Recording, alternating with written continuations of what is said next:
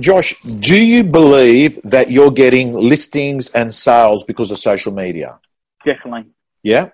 But it's not the one-trick pony, and this is the thing, it's interesting. I get a lot of phone calls and people email me and saying, oh, Josh, how am I going to get my next listing off Facebook? How am I going to get my next sale off Instagram? Again, I'm going to be completely honest. You're never guaranteed, but you've got to be on there and you've got to be consistent and you've got to keep on grinding away. And when you start becoming that advocate in your area, when you start becoming the person who everyone talks about and knows your face in the streets, that's when it's starting and the reward is actually happening. What sort of stuff do you post on Facebook? You put properties on there? Yep. So number one thing is property videos. Right. Anyone on this webinar right now, I implore you, you have to be doing property videos. Right. It's such a simple way of showcasing that property, putting you on camera, explaining the key elements of that property. You're able to explain the location, but as well as the key features of the home, and you can do it within 2 minutes. Yes, definitely. Yeah, have to. Non-negotiable. Right. Okay. And if you boost, Josh, how much money would you spend? On average, $50. Right.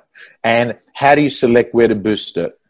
It's really, again, the agent's knowledge on the property and who their demographic is going to be. So let's do a scenario for a moment, Tom.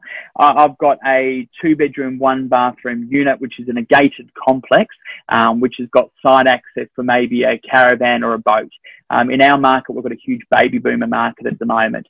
So what I'm going to do, I'm going to firstly launch that video up on Facebook. I directly upload it into Facebook. Don't use a link from YouTube. Directly upload that video file into Facebook. Then what we do, I usually launch it at about 8:30 at night, 8 o'clock. That's when the majority of people usually online, finished off work for the day, had dinner, sitting on the couch or just trying to unwind. And a lot of the time they're either on their computer, their iPad and their phone scrolling through. Then I start generating some hits and leads and people start playing that video. Once I've got a bit of momentum, then I'll sponsor that post. So that property would be perfect for a baby boomer. What I'm going to do is I'm going to target a key demographic, and then that demographic will probably be maybe 45 to 65 plus, but I'm only going to target female because a lot of the time in that age demographic, it's not usually the husband who's a lot of the time on Facebook. It's usually the wife or the partner. So we're going to go and spend our money where we know it's actually going to be seen, and also who's the key decision maker in that relationship. Okay. So Josh, the criteria that you filter is age, sex, correct. Yes. Location or not? Location within about 25 kilometre radius. Yeah. Sometimes I go a little bit wider, but again, the agent should always know, it's one of the rules of real estate. We should know what demographic we're targeting in our text, in our marketing, in our brochures, in our letterbox drops. So certainly on Facebook, it is the same. We've got to know our market and demographic. What you're saying is you're getting people to have a backstage view of what life is like for you with the view that they like it, and then that when they need an agent, they really feel that, hey, I like this guy. He seems to work hard. He seems to do really nice stuff.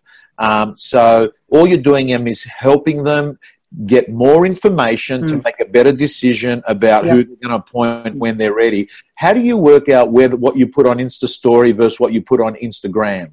Here's the funny thing, Tom. So we were looking at the back end of all our photos, which we put up online. The top 10 hits of our photos on that collage are actually nothing to do with real estate. Right. We're in a real estate webinar right now, and we have more hits on personal images of me and my family and my wife and us on holiday and us going away and things we love and architecture and all that. People love that stuff because we're actually being human. Yeah. We're not trying to sell them something. We're not trying to be boastful. I'm just being Josh. So the collage is all very much just about me, the story. Start showing a bit of a background view of real estate and what you've sold, or a sold sign you've just put up, or a photo of you and your clients, or maybe a listing which you're about to launch. But the best thing is that only lasts for 24 hours. So you're not going to over flood them with too much information about you being a real estate agent. It's really, you've got to find that fine balance, but you've got to be authentic. Moving off social media for a moment, I just want to ask you, like, to get, at your age, 27, to be doing $1 million with an average price of under 400,000, tell me, what does it take? What are the things that you've got to be doing to be writing that sort of numbers? So I'd love to know, what are the activities that you're doing in your life?